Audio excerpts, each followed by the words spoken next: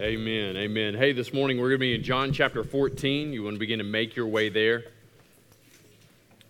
John chapter 14, 27 through 31. We're going to wrap up this section that Jesus began, as John records back in 14:1. And so I want to kind of hit some summary points so we're all on the same page. And I just want to kind of reiterate some of what Justin said earlier. Man, this is not just any family Sunday, but this is a family Sunday where new 4-year-olds are in the room. And some of you, if you could cast your mind back to being 4, you're just thinking, wow, that's insane to cast my mind back that far. Well, imagine being 4 in this room and what their mind is doing. You expect me to sit and do what now?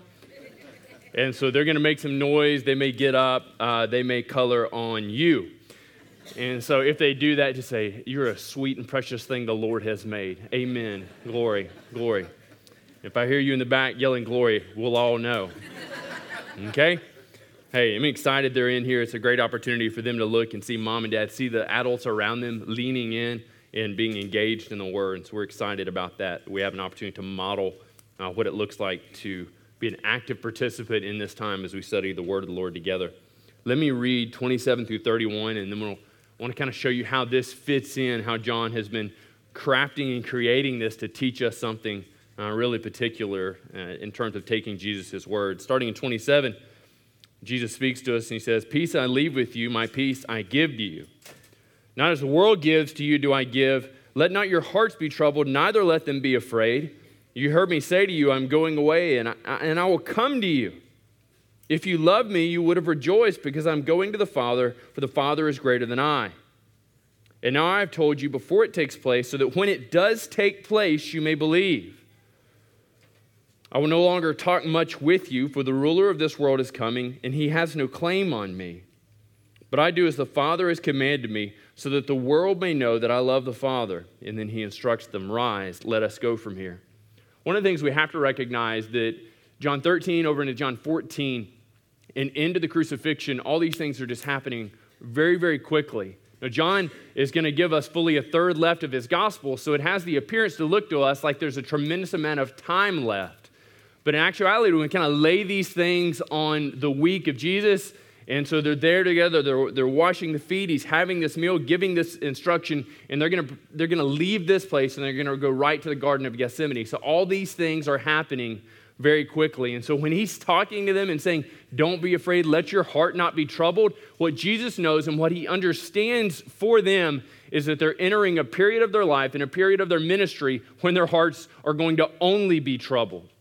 When they're only going to have this understanding and this temptation to recognize that everything's falling apart and everything in their minds that they've worked on for the last 3 years is going any way but well, okay?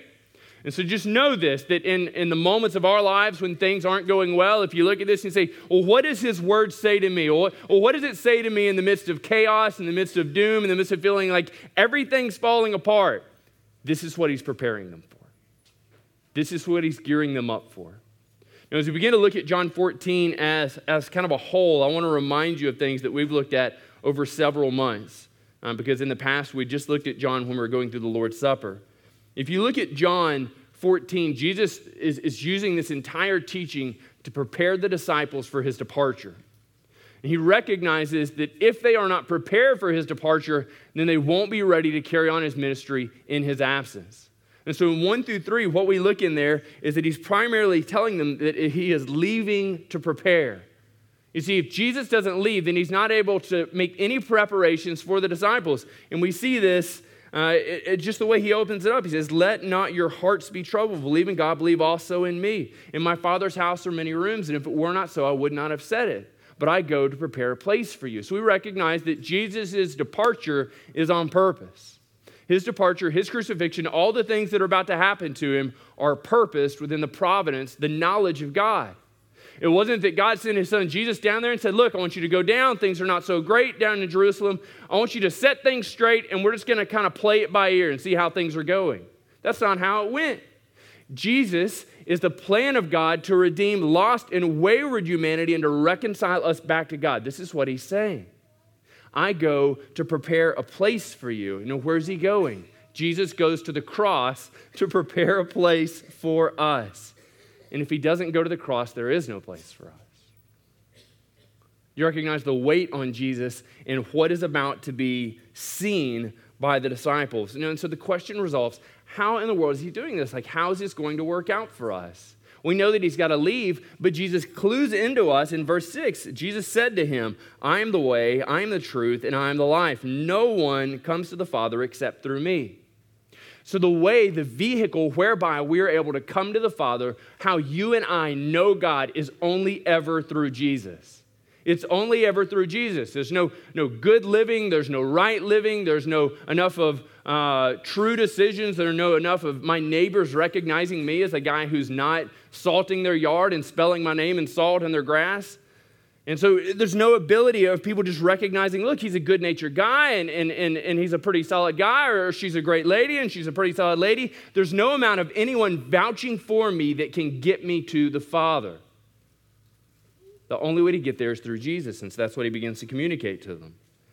In 8 through 12, he tells us that in some sense, he has come to reveal the Father. Verse 11 says this, it says, believe me that I am in the Father and the Father is in me, or else believe on account of the works themselves. In essence, he said, look, if you have seen me, this is Jesus speaking. He says, if you've seen me, disciples, then you have engaged with the Father. And they struggled with this. And so they asked him this question, now how do we know where you're going? How do we know the Father? And so Jesus repeatedly is telling them and displaying to them, believe me, or at least believe the things that I've done. You saw me walk on water. You saw me there at the very beginning turn water to wine. You saw me raise the dead. You were there when Lazarus was called forward. Believe on the works, believe on what I've said. But in essence, he is calling them to believe in who he is. Look at 15 through 25. Jesus gives to us this understanding that if he does not leave, the Holy Spirit can't come. If he doesn't leave, the Holy Spirit cannot come. And in this, contained within this, he has this twin idea. One, the Holy Spirit has to come. But look at how he begins it in verse 15. If you love me, you will keep my commandments. And so we have this understanding that to be a follower, to be a believer in Jesus Christ, or maybe you prefer just to refer to yourself as a Christian, if this is the name that you take on, if this is the identity you assume, then it demands something of you. And this thing that it demands of you is obedience. Now, this doesn't sound really great, because we know over the course of our lives, or maybe we just call it a Monday, that we frequently disobey. We do things that aren't right. We do things that if you were to look at the Bible and compare your life to it, you'd say, I'm just not measuring up. And we know these things are sin. And so the question that goes over and over again in our minds is, how then can I be a Christian if I'm not found in obedience? How can this be true? Well, he gives us the answer in verse 16. Verse 15, he says, if you love me, you'll keep my commandments. In verse 16, he says, I will ask him the Father, and he will give you another helper to be with you forever. So when Jesus is with the disciples, when he's living with the disciples, when he's there with them, he is their primary helper. But when Jesus picks up and he leaves and he goes to the cross and he dies, and now we know that he sits in heaven reigning on high beside the Father, that right now you and I, if you are a believer, if you're someone who's believed on the name of Jesus Christ, then you have a helper. You have an advocate. And he lives within inside you, and he is the Holy Spirit of God. And so the way that our obedience works it is this. When you find yourself disobedient to God, and so maybe for you it's not a Monday, maybe for you it's a Tuesday or it's hump day, but when you find yourself disobeying your parents, when you find yourself being disingenuous to your faith, you're living a false reality. What is transpiring? What's taking place? Ultimately, it's this. You are not submitting yourself to the Holy Spirit. And how do we know this? Because we know that the Holy Spirit is a helper, and his primary help in the life of a Christian is to help us resemble Jesus. He is driving you, conforming you, making you into the image of Jesus. And so when we sin, when people see more of Matt and less of Jesus, that's not a failure of Jesus. It's a failure of me. And what has been my failure? It's a failure of submission. And so when we see a Christian and they're going out and they're ruining their life and they're ruining the lives of the people around them, we don't look at them primarily and say, Jesus just really failed in him. Jesus failed in Charles. Jesus failed in Sally. No, we say they are living a life that is not faithful to Jesus. If you want to be obedient, let me give you a shortcut. Submit yourself to Jesus. It's not working harder. It's not doing better, not reading your Bible more, not being more faithful in church on Sunday and Wednesday in a life group and surrounding yourself with all these people. All those things are good. All those things are necessary in terms of living a full Christian life. But if you want to be obedient, only one thing can get you there. Submit yourself to the Holy Spirit. Confess your inability. Be completely and totally dependent upon him and be broken each and every moment. The self-assured does not know God. It is only the broken. This is what he's getting to these guys. Why? Because he recognizes what's going to carry them through the next week isn't their sense of just overwhelming purpose. It's not their masculinity. It's not their faithfulness. What will get them past their crucifixion is nothing else but a complete and utter dependence upon God, being indwelt by his Holy Spirit. If you love me, you'll obey my commandments. I'll ask in the Father, and he will give you another helper. And so we see that in 15 through 25. And so when 27 through 31, all Jesus is giving us is a summary of the entirety of chapter 14. But look at how he begins. He says, peace I live with you. My peace I give to you. How does a Christian get peace? A Christian gets peace only through the indwelling of the Holy Spirit. Do you know this? A Christian gets peace only through the providence of God and in the indwelling of the Holy Spirit. You see, Jesus doesn't write the disciples and say, look now guys, things are about to get pretty rough, and what you're going to need in the midst of this is a little bit of peace. And so I'm going to give you 12 steps that you can do in about 30 minutes to get peace. And so when they're in the garden and Judas comes, and everybody's got clubs and torches, and Pete loses his head and cuts off Malchus's ear, in that moment they say, hold on, everybody stop. Jesus gave us 12 steps to peace. Let's start. Matthew, what was it?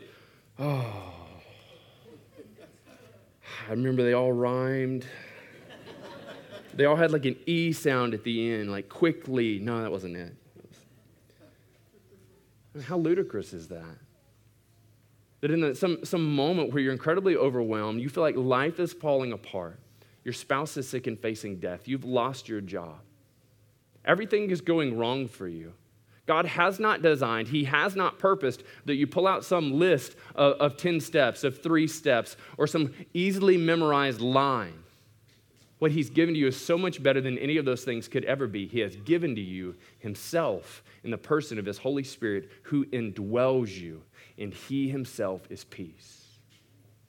And so when we tap into the peace that God has given us in his person, we are over to overcome. And when we tap into the person of the Holy Spirit, we are able to overcome because we are broken and he is overcoming in us. Paul begins to kind of flesh out this idea of what peace looks like. He does it in a couple places. Philippians 4:7 and then Colossians 3:15. You can write that down or you can just stick with me. Philippians 4:7. Now let's look back up at 6. He says, do not be anxious about anything, but in everything, by prayer and supplication, with thanksgiving, let your requests be known to God. So in what situations are we able to be anxious? Everybody say none. Well, that kind of stinks. You guys are really pretty stodgy about that. Hold on a second. Let's go back to it. Do not be anxious about anything, but in everything, by prayer and supplication, with thanksgiving, let your requests be known to God. Who do we let our requests be known to? Everybody say God. Everybody say your best friend. No, you guys are wrong. Don't be deceived. He says right here, let your requests be known to God. Perhaps you were thinking, God is my best friend. What's wrong with you? Haven't you sung the song? But look at what he goes on to say, verse 7. He says, the peace of God, which surpasses all understanding. The peace of God isn't this thing that we rationally know. It's not this thing that you look at and somebody says, can you describe to me in 350 words or less the peace of God? You say, oh, yeah, it's an easy thing. He said it defies, it surpasses, it is beyond. Words fail. But look at what he goes on to say. This peace of God that surpasses all understanding, it will guard your hearts and minds in Christ Jesus. Where does the Christian find peace? Is it in friendships? Is it in our spouse? Is it in our job? Is it in our financial security? Where does the Christian find peace? in Christ Jesus. And so when Jesus turns to the disciples and he says, my peace I leave to you, my peace I give to you, he gives them this ability to overcome any obstacle. In fact, he gives them the ability to overcome the most tremendous obstacle that they're ever going to face, namely being his death, his betrayal. And he gives it to them in the person of the Holy Spirit. In Colossians 3:15, Paul goes on and he continues this. He says, let the word of Christ dwell, that's 16. It's also helpful, but not the right verse. He says, let the peace of Christ rule in your hearts, to which indeed you are called in one body, and be thankful. Now look at this. Let the peace of Christ rule in your hearts. What typically gets to rule in our hearts? What's whatever we're passionate about. It's whatever we're excited about. I've gotten a new job, I'm in a new relationship, I've got something else going on, and that preoccupies, it is the center of all my attention, it's the center of all my thought. But what do we see here in the Word? He says, let the peace of Christ rule in your hearts. And how do we get there? By submitting ourselves to the Holy Spirit. It's this process of divesting me, of getting rid of me as an impediment and an obstacle to God being able to move, to rule, to reign in my heart. Let the peace of Christ rule in your heart, to which indeed you are called. Now listen to this. He says, in one body. Now this is interesting. When we think of it primarily, and I think of peace existing and thriving and being vital in my life, I think of it largely, and maybe you do too, as a personal exercise. You know, somebody would ask you, how are you doing today? And we don't typically get the question of, how are y'all doing today? But in a very real sense, this is what Paul's talking about. And so we recognize that the peace isn't just enough to rule and reign in my heart, but it has to rule and reign in our hearts. Now, what's the problem with that? Many of our hearts are fickle. Many of our hearts want to let our jobs or let some political compunction or allow anything else to rule and reign in our hearts other than Christ. And does that work in a local church body? You can feel free to say no. Now you're gun shy. You misled me earlier. It doesn't work.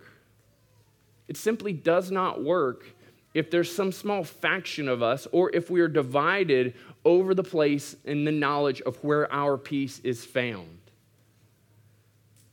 If you're the primary provider for your household, there is an overwhelming urge and tendency to believe that your peace is found in bills paid. There's this overwhelming urge to believe that your peace is found in bills paid and not owing or knowing where your next paycheck's going to come from, or stability of relationship. If you're in a relationship with someone, then you have this overwhelming tendency to believe that peace is primarily felt and recognized when you and your significant other are on the same page, right? And if you're not on the same page and there is turmoil and there's angst and there's frustration because likely, let's just be real, you're probably an idiot. And so if these things are going on, then this tendency is for peace not to rule and reign in your heart, but instead for anxiety, for frustration, for fear to rule and to reign in your heart. And it becomes the thing that you focus on. Now, when we focus on anxiety, when we focus on fear, we're taking our eyes, we're removing our hearts' obligation to focus on Christ. Who gets to rule and reign in our hearts? Christ and Christ alone. And when he rules and when he reigns in your heart, he can produce peace in my heart, and better than that, he can produce peace in our hearts. So what does that look like? Can I just plainly tell you that some of us in this room this morning, we need to be okay not being okay. And you need to go to your friends around you and say, I am struggling to let Christ rule and reign in my heart. And I have sought, and I have endeavored, and I have tried, and I have fought hard, and I've posted the most glorious pictures on Instagram and Facebook trying to assure the people around me that I got it all together. But those pictures are staged, and everything I've done has been fake. And I was more worried about you seeing me fail than being caught in the midst of failure. In order for church to ever work, and this is any church, it requires tremendous honesty and vulnerability from all of us. Because when we encounter a lack of honesty and vulnerability, we're encountering somebody who is ultimately being false and deceptive. First with themselves and then with everybody that sees them. If we want peace to rule and reign in us, then it has to also reign in all of us, in the entirety of this body. And that's what Jesus leaves us. He leaves us the ability to overcome obstacles. He leaves us the ability to forgive wrongs against us. And all of this through the indwelling of his Holy Spirit. So we look there in 27, and what he communicated to them is, I give to you peace. You know, he caveats it, and he says, not as the world gives to you do I give. And so what's he talking about in this? Well, they would have all known and understood the idea of Roman peace, the idea that if we have an obstacle, if we have an enemy, we kill them. With brute force, we bring peace to bear in our lives. Now, I will encourage you, and I will tell you, if you're seeking to kill people around you in order to bring about peace, you're headed in the wrong direction. And we have a lovely police officer in the hallway who'd love to talk to you, if you're so inclined to be that transparent. Peace can only ever come about, lasting peace can only ever come about through the active role of the Holy Spirit in our lives. This morning, out of curiosity, I Googled how to achieve peace, and I found 2 articles that were absolutely worthless, and I encourage you to read them. One of them was from Oprah, and it wasn't Oprah writing. That would have been much better, but it was a guest person writing on there, and they said that if you want to have peace, you just need to focus on yourself more. And I thought, selfishness, that's always the way to achieve peace.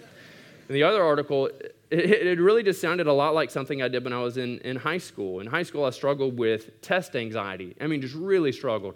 I would sit in front of a test, and I would just assume that all the answers were C. I don't know why, probably because it was more in the middle.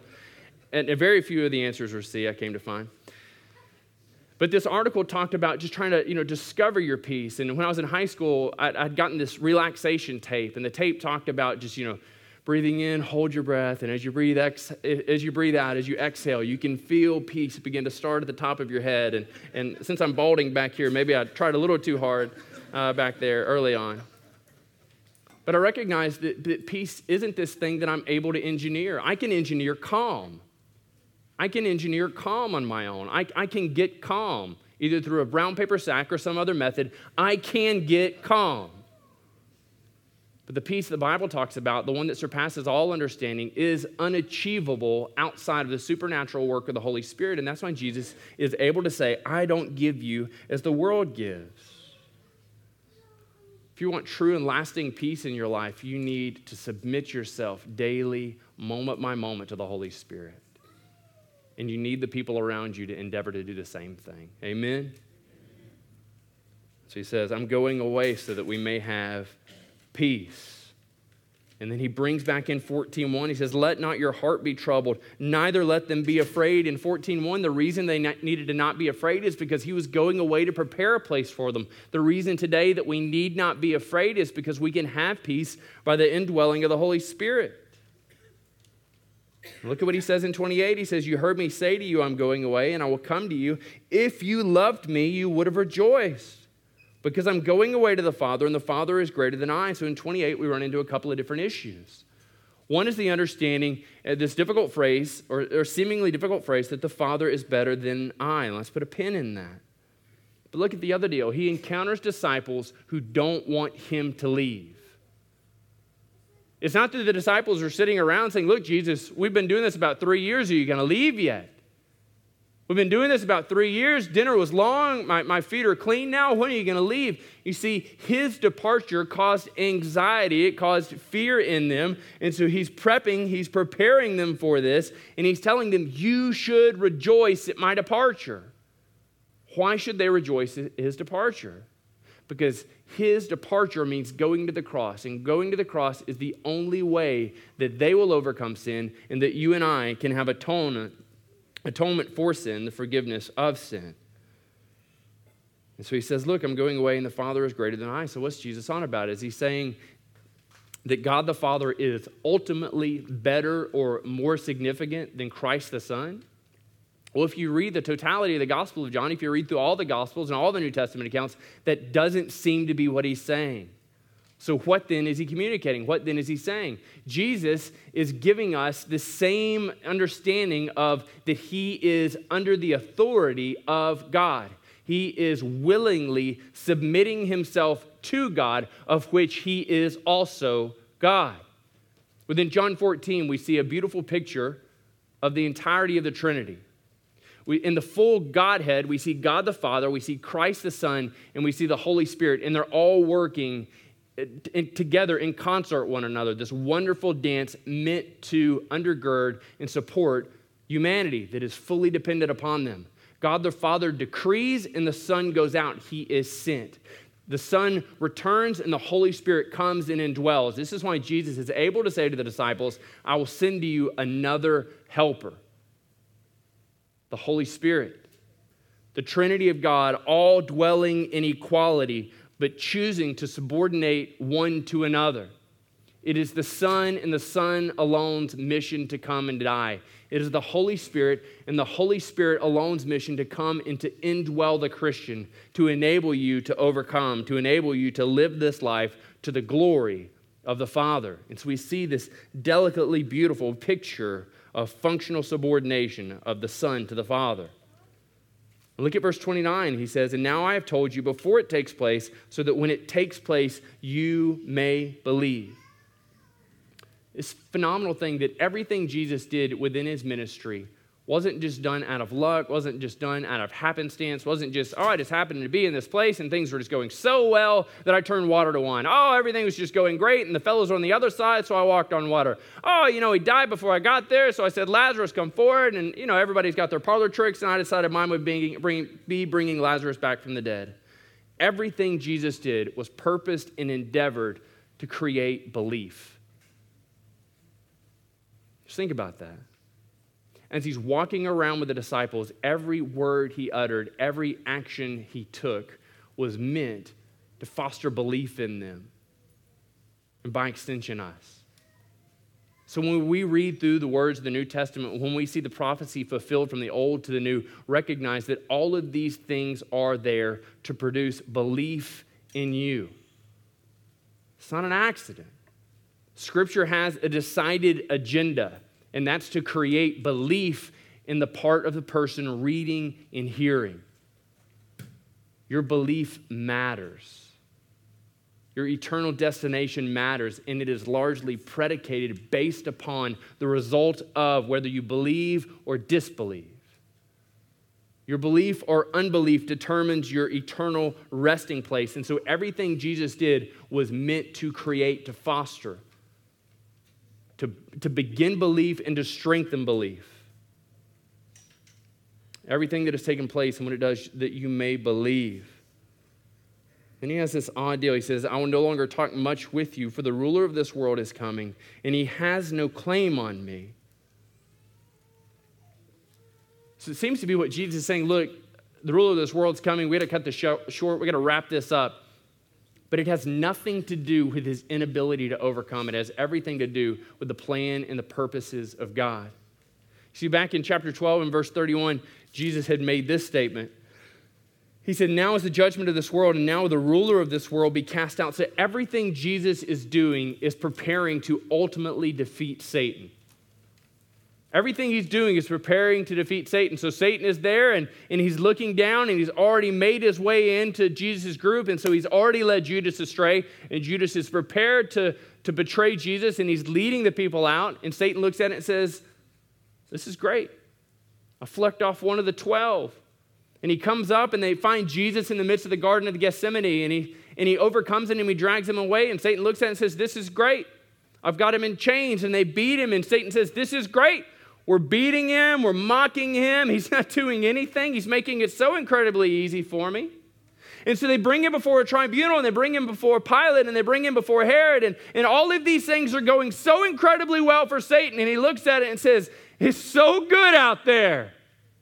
He had me on the ropes when he walked on water. I wasn't quite sure how to handle that, but man, I've got him right now, right where I want him. So as Jesus marched up a hill, and he carries his cross, and he has him there, and they lay a cross down on the ground, and they drive the nails through his wrists and through his feet, and they drop the cross on the ground, and Satan looks at it and says, I absolutely have him now. There's no coming back from this. But there's something Satan did not intend. So preoccupied was he in his momentary victories of beating and mocking and spitting and scourging and slapping and humiliating that he never anticipated that death was always the intention of the Son. To be mocked, to be beaten, to be derided, to be humiliated was always the intention of Jesus. Why? So that he might bring you and he might bring me to the Father. As Jesus told us in John 14:6, that he is the way, the truth, and the life, that there is no way to the Father except through him. So in this word, when he says, I can't talk to you much more, the ruler of this world is coming, notice he says there, he has no claim on me. It was always in the plan of the providence of God that Jesus would surrender his life and that he would die willingly so that he might bring you and I to God. I can tell you this morning, if you feel unloved, if you feel unworthy, know this, that it was in the providence of God prior to creation that the Son would come and that he would die for your sins so that you might be forgiven, so that you might be restored to God. And he gives us this beautiful picture of what obedience looks like in verse 31. He said, but I do as the Father has commanded me, so that the world may know that I love the Father. Continuing to summarize this wonderful passage, if you love God, if you love God, you obey him. Jesus' obedience perfectly portrays his love for God because he sacrificed his life for someone else. And that someone else is every single person who believes on the name of the Son of God. You want peace in your life? Believe. You want forgiveness in your life? Believe. You want to fulfill the plans and the purposes of God before the foundation of the world? The solution is simple. He calls each and every one of us to believe. Let me pray for us. Father, we thank you for your kindness, for your goodness to us. And I thank you for the gift of belief.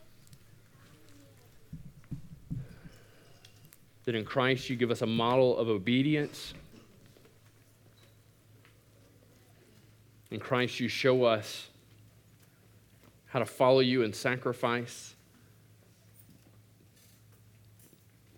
And Father, I pray that you would be with those in this morning who are just really struggling with peace. For them in their lives, anxiety is just overwhelming. That they would find peace through the cross of Christ, that they would find peace in the one who is made and designed to rule and reign in their hearts. That in submitting themselves to you, to the Holy Spirit, that you would bring peace to their hearts. And Father, we pray for those who have yet to submit themselves to you. Man, they're curious about you. They're curious about Jesus. And I pray that your Holy Spirit would convict them, would show them the truth. That you sent your Son to die so that they might have life. And that they might freely embrace the forgiveness found in Jesus. And Father, we submit these things to you in the name of Jesus. Amen.